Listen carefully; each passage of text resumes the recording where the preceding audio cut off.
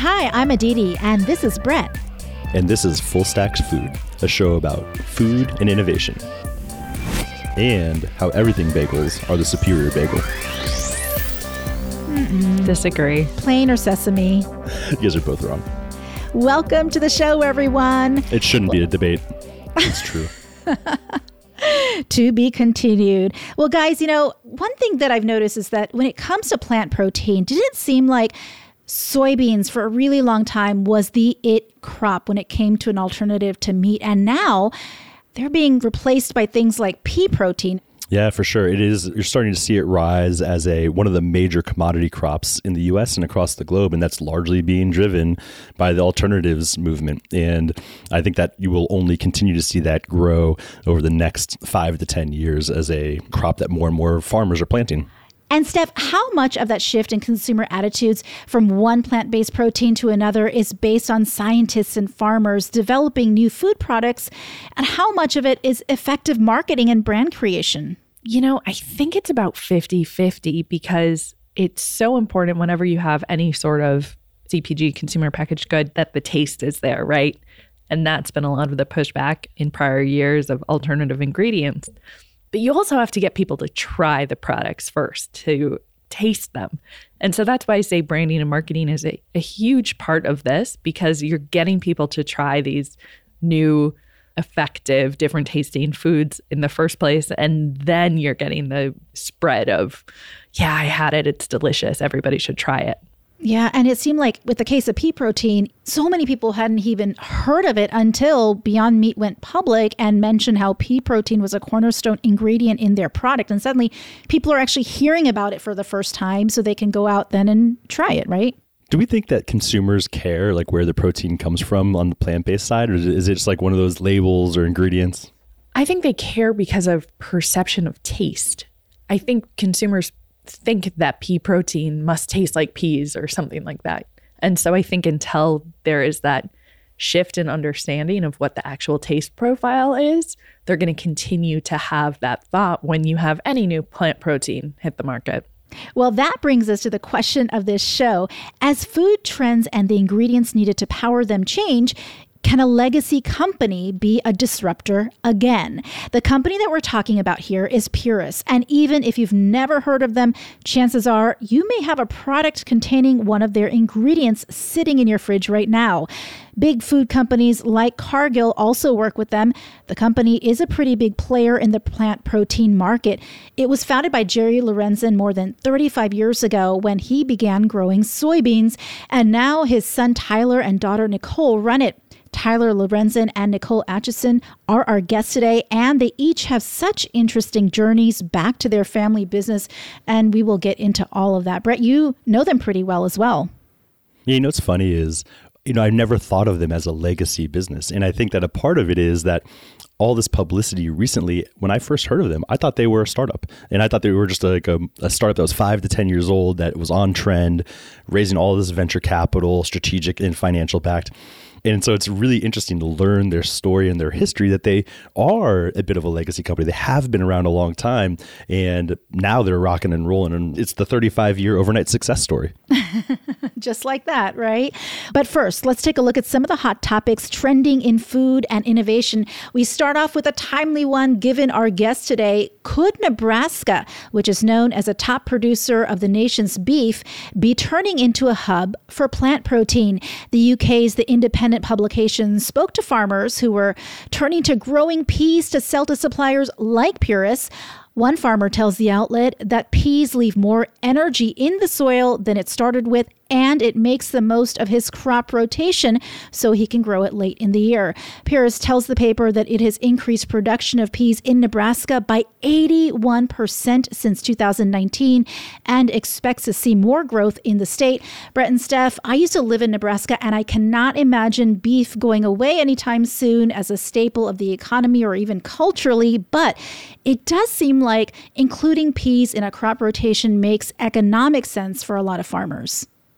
I think it definitely does. And I would actually reframe it. I don't know that the increase in pea production from a crop perspective actually decreases the beef production. I actually think it replaces soy or replaces other cover crops or late season crops that are going in. And so I don't know that you're actually going to see a decrease in traditional protein or beef production from some of the major beef producing states in the US or even regions of the world.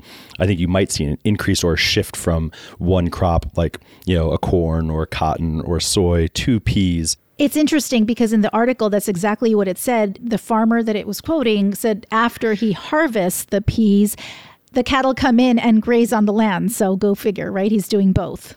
Yeah, I think we're still a ways out from traditional proteins, the reduction in farming of beef or poultry or traditional proteins. I think we're still a ways out from consumer adoption, driving enough demand shift from traditional to plant-based from that footprint perspective. Well, next, instant grocery delivery is a hot new area, especially since the pandemic. What we're talking about here is a subset of grocery delivery in which you can get deliveries as quickly as, get this, 15 minutes. All the big food delivery players are trying to compete in this space, and DoorDash is now investing in a Berlin-based startup named Flink that aims to deliver supermarket food and essentials in less than 10 minutes. It's part of Flink's $750 million Series B round. Flink already is in 60 countries and has 10 million customers. It plans to use that money to grow its footprint. Brett, was this a good strategic move by DoorDash? I really want to see the unit economics behind delivery in 15 minutes and can they possibly make money? What's the long-term plan? If you were going to order something that you needed delivered in 15 minutes, that's a one-item thing, right? Yeah, and I've done that before in our area when DoorDash first started offering convenience. Things that I sometimes need in 15 minutes, for instance, paper towels, things like that, or maybe diapers, maybe wipes, those kinds of things. What about you, Steph? Yeah, I would agree. It's things that I need at this moment and that I'm willing to pay extra for, which is not necessarily my list of things I need throughout the week that I can wait for. And so I think that the point is, right, it's going to be really hard for unit economics to work for last mile or immediate delivery of things in the short run because consumers are probably going to use that for really small total baskets, where I do think that grocery delivery and food delivery in general as a trend is really interesting and is the future. But how do you do it in a way that's profitable? Probably using robots and fully autonomous vehicles, and more to come on that from the podcast. But I think that's probably the path of how you make it happen. That's still a little ways away, though, I think, for it to be a profitable segment. Finally, a cream cheese shortage is causing an awful lot of buzz and hand-wringing in New York City, where bagels and cream cheese is the breakfast of choice for so many consumers. And Brett and Steph, by the time this episode airs, the shortage may already be over. But I think it speaks to a really important point that when these supply chain interruptions impact something that is both a staple and can't easily be replaced, that can lead to consumer anxiety and even outrage. Cream cheese or butter? Which way are we going here on this podcast? Butter. I do like butter too, but I like both. Aditi and I like everything the same. But I do think this is all about logistics here, right? It's not supply, it's logistics. If I had my druthers, I'd probably have half of a bagel with cream cheese on it and half of my bagel with butter on it. And I get a little bit of both worlds. And that is really the way to go on an everything bagel is you get, bites of both. What about the logistics versus supply chain, Brett? Oh, yeah, that piece. So I think the logistics versus supply chain, it's probably, at the end of the day, it probably does come down to logistics and intelligence within the logistics space. And so how do you know where you need more milk to produce cream cheese? Which facilities and manufacturers and processors are going to be low? And so it's a really complicated problem that you're going to have to use multiple players in the supply chain to solve and have them communicating well. So in New York City, we need more cream cheese, but that's 3 months out. And so we need to get the milk to the processors in time, who can then deliver it to the retailers in time. And one thing that was really interesting in this article that I didn't know about before was that most cream cheese in New York, actually, they start off with Philadelphia cream cheese as the base, and then they add or, do things to it. But the base for most cream cheeses is Philadelphia cream cheese. I had no idea. That's really cool. And I think that makes a lot of sense from like a white label perspective. If you think about it, there's a lot of equipment and manufacturing that you need to make a cream cheese well. And again, you have to be able to get the raw product, the milk, to those facilities on time so they have enough lead time to make the cream cheese that will then be distributed to the end retailer. And then at your local bagel shop, they mix in whatever they want to make their, their chive cream cheese or whatever, the brown sugar cinnamon cream cheese or whichever one's your favorite. Oh, that's going to spark another debate among us. I would say I like savory ones. I love chive cream cheese. Chive schmear is the best. I'm with you on that one. Or plain. Butter. Half butter. I'm telling you all. I'm going to try that. Number 1, bacon, egg, and cheese. Number 2, half of the bagel with cream cheese, half of the bagel with butter. And if you're going to go butter on a bagel, don't go light on the butter. Oh, no. Slather it on. I want it dripping. Butter, yeah. If I want butter, I want to taste the butter. Well, coming up, how a former professional athlete and a biomedical engineer are working together to create the next era in plant-based protein. From time to time, you may hear the phrase, the DNA of a company, to refer to the core values of a business. In the case of PURIS, the term can be taken almost literally. That's because it was launched more than 3.5 decades ago by Jerry Lorenzen, and now run by his 2 kids, Tyler and Nicole. The pair of siblings is steering the company into the next chapter of plant-based foods. While you may have never heard the name PURIS before, there's a good chance the company's products are in some of the foods you eat, from Beyond Meat burgers to your favorite plant-based milks. PURIS produces seeds that grow into soybeans and pea protein, plant-based crops that weren't exactly considered alternatives to meat back in 1985. That's when Jerry first came up with the idea of powering a plant protein revolution, decades before brands like Impossible Foods became household names. For that reason, Jerry's been called a visionary, and now his kids are picking up where he left off. Nicole tells us the seeds of innovation were planted early in their childhood. When I was 2 years old, our dad founded our business, so I don't really remember a time, and Tyler was just born. So we don't really remember a time where the business wasn't part of our life. So looking back, I think our childhood was a lot different from other people's. And we were involved in the business from a very, very young age. We were, I always joke, key employees number 3 and 4, with our parents being number 1 and 2. So even from a young age, we were involved, and I think had that sense of ownership way back then. But what that meant at the time was a lot of early mornings, late nights, after school, weekends. And that was just how it was. It wasn't that we thought that was any different. We had never known any different. That's amazing. And so you had a real bird's eye view into what it was like to work for a startup. I mean, since childhood. Tyler, what was it like for you to be immersed in that life? Well, I'm the younger brother, as Nicole mentioned, which has come with its blessings for sure. I was always a step behind Nicole, so she was really the key employee. I was the assistant. And from my vantage point, it's impossible to relate what PURIS has become to back then. And so looking back, now all I know is what we've been able to do, and thinking of the commitment and the rigor, just the grit it took for our parents to stick with the plan, because it was far from obvious back then. And to me, that is what is always so shocking, because when you're living it, it's just normal. But then you fast forward to what happens, you're like, wow, that was crazy. My mom was our first breeder, and working with my dad, of course, but he trained her how to do it, and she did it in our garden in our yard. So we grew up in the country, so we have a large yard, and about 1/4 of an acre of that was turned into what most people would call a garden, but we call it a test plot, so a breeding plot, where we planted different varieties of soybeans and started the journey of creating crops with higher nutritional components. And we did that in our yard until it was big enough to move to a larger plot of land. It's humble beginnings, that's for sure. Your dad had this idea that the future was all about plant protein. That was back in when, 1985 or something? How did he get there? So our dad's name is Jerry Lorenzen, and he was a college football player, went to Iowa State, studied egg business, and grew up interning and working for Pioneer Seed Company. Maybe it went by a different name back then. So he grew up in this environment thinking that he was going to get into this industry. And out of college, he was a district feed salesman, which if you're from Iowa, which we are, that means you sell feed to animals, farmers. And it's, about their diet, it's about nutrition. And what he realized was I'm selling all of this feed to animals. Then the animals eat the feed, which comes from soybeans, corn, etc. And then ultimately us humans eat the animals. And he just thought the system's inefficient. It won't scale to meet the needs of the future. 7 to 10 billion. You've heard these pitches so many times, but this is what he was talking about at length back when we were kids. And he called it protein independence. He said there will be a day where no longer people will grow plants to feed animals and we eat animals.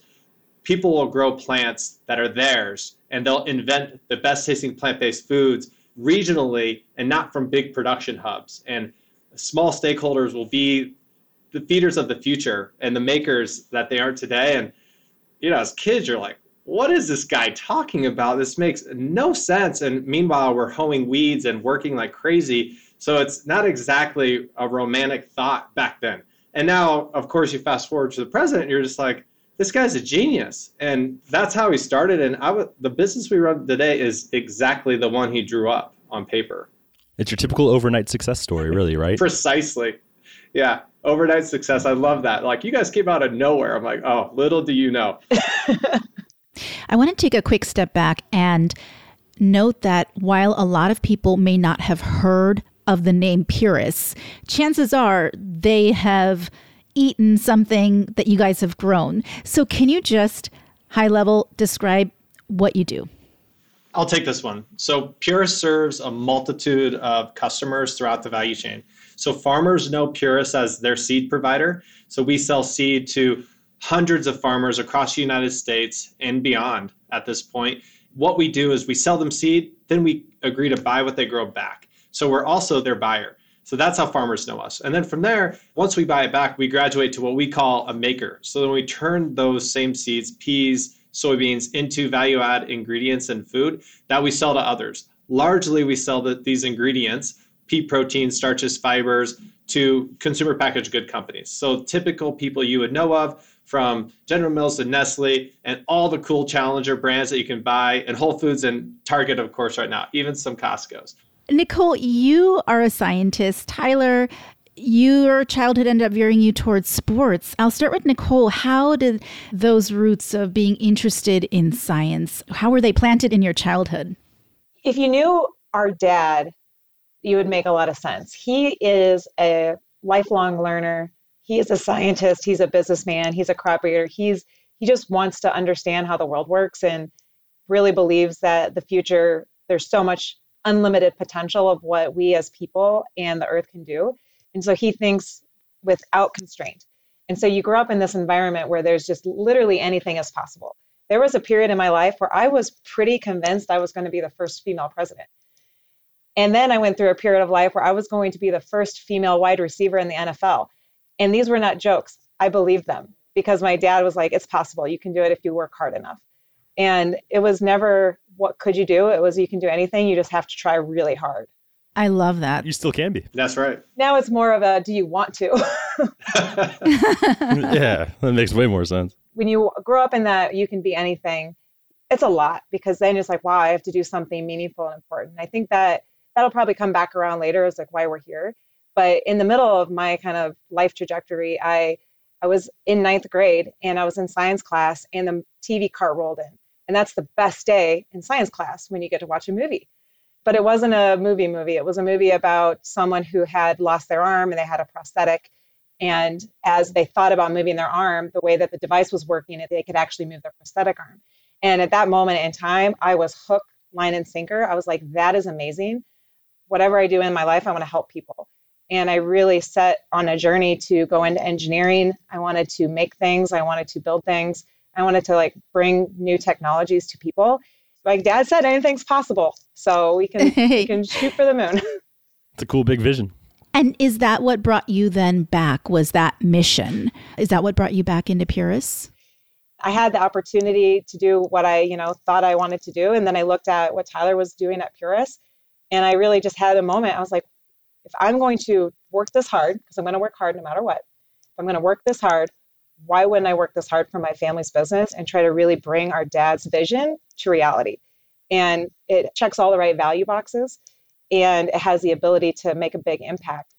Tyler, your childhood took you in a different direction as well. And in sports, can you talk a little bit about your football career? Well, I would be talking about my sport career in a way that's unfair to Nicole's, because she's not only brilliant, PhD genius, but she's also a star athlete. She was a D1 volleyball player, all state and everything. I think it was 3 or 4 sports. So my life has been looking. So the question is, like, what do you bring to the table then, huh? I mean, Bingo. First of all, I'm not surprised about Nicole's success in both sports and in science and everything. Right, you're exactly right. You're exactly right. Tyler, if you want to leave, we're cool. Yeah, just to do the Nicole, rest of let's it, just Nicole. make it the Nicole show. Stop. Tyler is always bragging on me. It's because she doesn't brag on herself. So I will be her biggest cheerleader. And frankly speaking, that's what I was as a kid. I was her shadow. I wanted to be like my sister. She's light years ahead of me in many things. And what I tried to do was just emulate her. And that was very difficult for me in school. I was able to get good grades and, hustle hard or whatever, but it was just more difficult than school came to Nicole. She never got a B. I strive for Bs, which is fine. And sports was my thing. Long story short, my dream was to play basketball, but I was better at football. And I ended up pursuing college football as a quarterback and kind of went all over the place, but ended up graduating from the University of Connecticut, which I studied business management. And I played for a second in the pros. And I always joke that NFL for me stood for not for long, but it really wasn't. And what I realized is sports can give you some experiences that you can lean on and leverage for life, no doubt. But one thing it doesn't do is prepare you to be ahead in terms of business. And the pros in business are unbelievable. So once I was back into the real world, so to say, I realized quick that I had a lot to learn and I needed to learn fast. And what I ended up doing is my dad needed help.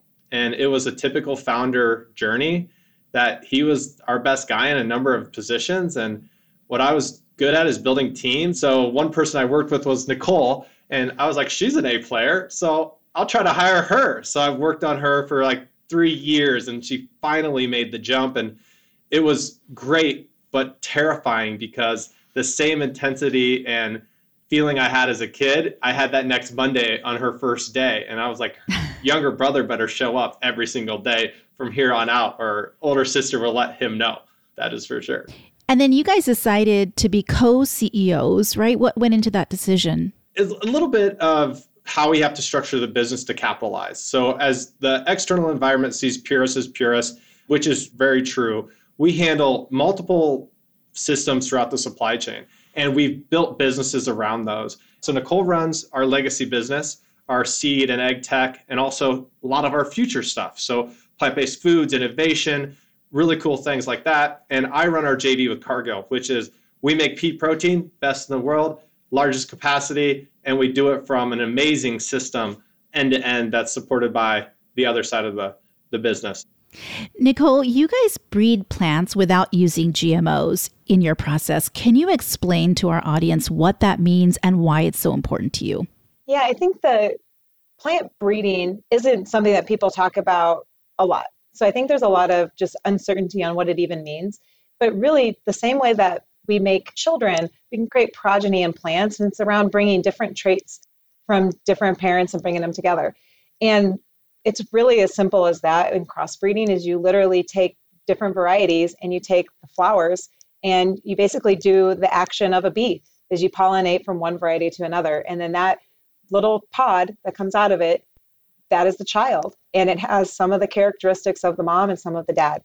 And we do this with intention. And so you take the traits that you're looking for, high yield for the farmer or disease resistance, and you bring those traits into products that maybe work more for the food eater. So quality protein, low flavor, light color.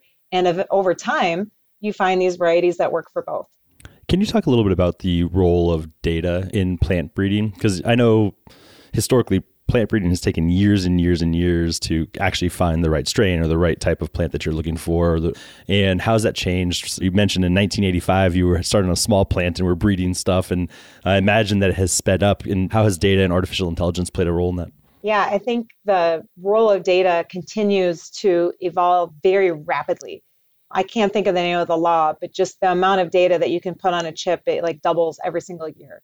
And that, I think it's Moore's law. So that has really facilitated the large mass gathering of genomics and all of that information, where you can not only have it, because having all that information or that data doesn't do any good if you can't analyze it, because it's too much for a person to really go through.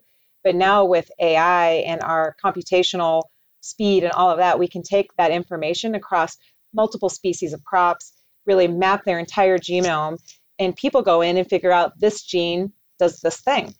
And so if you're looking for whatever that may be, or maybe it's, a series of genes, you can go and you can actually screen crops to see if they have that marker. Pea proteins seem to, at least in the mass media, get a huge branding boost once Beyond Meat went public. How much of an inflection point was the rise of Beyond Meat for your business? The Beyond Meat IPO, to me, really captured the hearts and minds of consumers. It drove curiosity at scale, allowing QSRs like Burger King and Hardee's to offer these products for the first time to people to try them, and to change the association of veggie burger to plant-based meat. That happened over the past few years. And you're talking last year, $3 billion went to alternative protein funding. That's incredible. It's amazing. And Beyond Meat deserves a lot of credit for sparking that. We're hearing a lot about the next generation of alternative meat products, things like cultured meat or fermentation.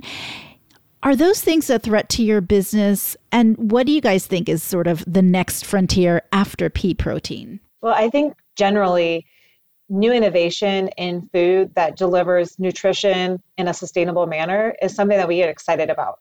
So we're, looking at all the things that are out there, what's going to scale, how is that possible, and that there's room for a lot at the party because the population is growing, consumption of meat is growing. And we're really thinking, is all the new meat eaters in the world going to go to animal protein? Or may they just go to really quality plant-based protein? So I think in general, there's a lot of excitement about what's happening. And there's a lot of cool innovation. I think there's a lot yet to be proven at scale. And that's what I think the plant-based industry has really spearheaded is you can make this, you can make it taste great, and you can make it at scale. Our kids, my kids, they don't really even understand the difference. I told them that I don't eat meat, and they said, yes, you do. You eat Beyond Meat. I was like, okay, true. So funny. A fun question. I heard you guys say on a different platform that just like a lot of families, you argue. You don't see a lot of companies led by brothers and sisters, right, together. What kinds of things do you guys argue about, and how do you resolve those conflicts? Everything. We argue about everything, and I love it. So we have a core value of openness at PURIS, and it's one that it's, learn from one another, but you also have to speak what you think. You have to say what's on your mind. You have to give your opinion, and Nicole and I are not shy about that, and it breeds a culture where a lot of people were arguing or debating and trying to get to better answers and outcomes, and that starts with trust, and I trust my sister so much. It's so easy for us to be authentic and real.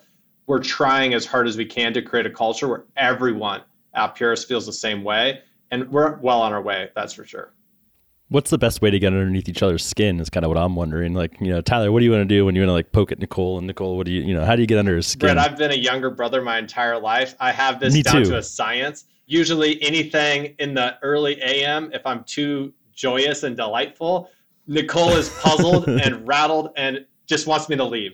So I try to manage up as hard as I can all the time with Nicole. And look, I can get under Nicole's skin in about 30 seconds. And my brother-in-law, Nicole's husband, is even better at it than I am. So when we're together, it's just full on. I think the key takeaway there is apparently I'm easily rattled. I think that honestly, Tyler and I have a very complementary skill sets where, I am analytical. I really think about, the now and execution. Tyler is an inspiring leader, and we didn't talk about it, but coming through sports and football and being a quarterback, being a captain, the ability to rally people around a vision is not easy. And it's not something that just comes naturally to everyone. And I believe it comes naturally to him. A lot of people probably have watched the TV show Succession. It does not sound like you have a lot of the drama that they might show on that show. How has that been? What's it been like transitioning from your father and parents starting the company to you two? And also there's some crazy statistics out there about how many companies fail in that transition process. What has happened? How have you enabled it to make sure that that doesn't happen to you all? Well, first of all, Brett, I just got married to Alyssa. She accepted my ask, and we were watching Succession, and I was like, look, it is nothing like this. This is like so crazy. Like nothing like this happens at PURIS. For us, we've watched it grow and materialize, and our dad preached that it's not always about just getting the outcome, that aspiring for something that's bigger than maybe you'll ever achieve is all the fun. And that is what we aim to do. All right, y'all. This is time for the pressure cooker, the most difficult of all the rounds that we do here. We're going to start off with the easy one. Both of you can answer this one. You mentioned that you argue all the time. Who wins the arguments? Nicole. Tyler. Disagreement right out of the gate. See, we do have drama like they do in Succession. We were all lied to a minute ago. All right. The siblings for a long time, since you've known each other your whole lives. Describe your sibling in one word. Intense. Genius. We talked a little bit about alternative protein markets today. What's going to be a bigger market opportunity, cell-based or plant-based alternative proteins? Plant-based. Plant-based. What is your current favorite product on the market that has PURIS protein in it? Don't know what we can share. That's a hard one, Brett. Purest unflavored pea protein sold on Amazon. Very diplomatic. Mine is one of the plant-based milks on the market. Tyler, this one's for you specifically. Have you overcome little brother syndrome yet? No. And we're going to end on one more. Which one of you would make a better president of the United States of America? Tyler. Tyler? Nicole. All right, you all survived a lightning round, and you did it with pretty much just one-word answers, which is actually very rare. I love it. This is fun. This is fun. You guys are good hosts. Full Stack Food is brought to you by the Techstars Farm to Fork Accelerator. Techstars Farm to Fork is a mentorship-driven accelerator program working with the startups that are focused on the food value chain, from on-farm to supply chain, manufacturing, all the way to the future of food retail. We provide mentorship, capital, and a network that can help take your startup from where you are today and accelerate it to its next level. If you're an early-stage tech founder that has applications into the food system, reach out today to learn more about our program. Here's this week's Startup Corner. Today I'm here with John, CEO and co-founder of Culture Decadence. Hey John, what problem are you solving at Culture Decadence? So Culture Decadence, we are building the future of food using cell culture, making meat right from animal cells without having to harvest them in the wild. And this is going to help us solve the problem. How do we feed billions and billions of people on this planet? How do we do it in a safe and sustainable way? That's cool. So there's a lot of noise around this space right now. How are you solving it? What makes you guys special? Yeah, so what we're doing that's different is, one, we're focused in on seafood, which we feel is an underserved area of this space. Two, we are specifically targeting crustaceans. And within that, our first products that we're developing are lobster-based. And three, we're taking it from an approach that is really focused in on using the cells as the product. So this isn't a plant-based solution like there are other companies working on. This is really the real cells of lobster. How's it taste? It tastes like lobster. But then again, it is, right? So the cells are the same thing. Just instead of growing in the ocean, they're growing in a bioreactor. Yeah, it's got to taste great. What's the big vision here? How are you going to take over the world? We are starting with food-based products, and we want to do all types of seafood. And then ultimately think about all the other products that come off of animals that are used in non-food applications, but that it would be great if we could make them using cell culture technology. Today I'm here with Dennis, CEO and co-founder of X Robotics. Dennis, what problem are you solving? We're creating affordable robotics for the restaurants and increasing efficiency there. The biggest problem, which is affects of both sides right now, the customer and restaurant owners, it's a labor shortage and increasing ingredient price, which is for the customer, its effects in terms of service, long lines, restaurants usually closing after 9 p.m. or like that. Mm-hmm. For the owner, the labor 2 times more expensive.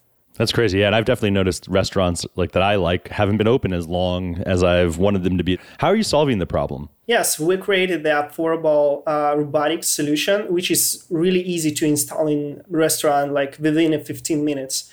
And it's immediately increase the profits, save a lot of time for that, which is give them more opportunity to hire more expensive people and increase their efficiency. What do your robots do? Like just a robot that does the whole thing, but what's your robot actually do? Yeah, we start from the pizzerias, which is most large market in the QSR.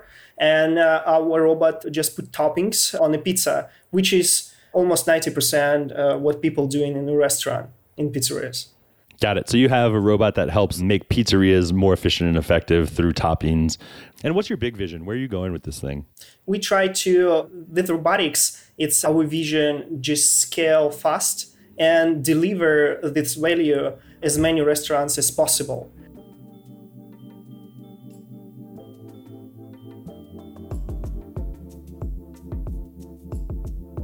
So going back to the original question, can a legacy company be a disruptor again? What happens, guys, when pea protein goes out of fashion? Hopefully the startup, or in this case, the 35-year-old overnight success story, is nimble and innovative enough to continue to move with the trends. And so right now, pea protein is super hot. And just from talking to them, you hear how much R&D they're doing, how much work they're doing to be on top of the next trend and to be the leader for that next trend. And that's how they prevent getting left in the dust and having that nimbleness and ability to move quickly. Steph, do you think they can pivot to the next big thing once they figure out what that is? Absolutely. I think a lot of it has to do with understanding infrastructure and how to turn plants into protein. There are certain elements of the process, from my understanding, that are similar no matter the plant. And so understanding some of that, understanding your supply chain, having those farmers available is huge, and they'll be able to pivot. It'll be interesting to keep going back to them over the next few years. For sure. And they're fun. Obviously fun people. They were. It was such a great conversation. We'll see you guys here back next week.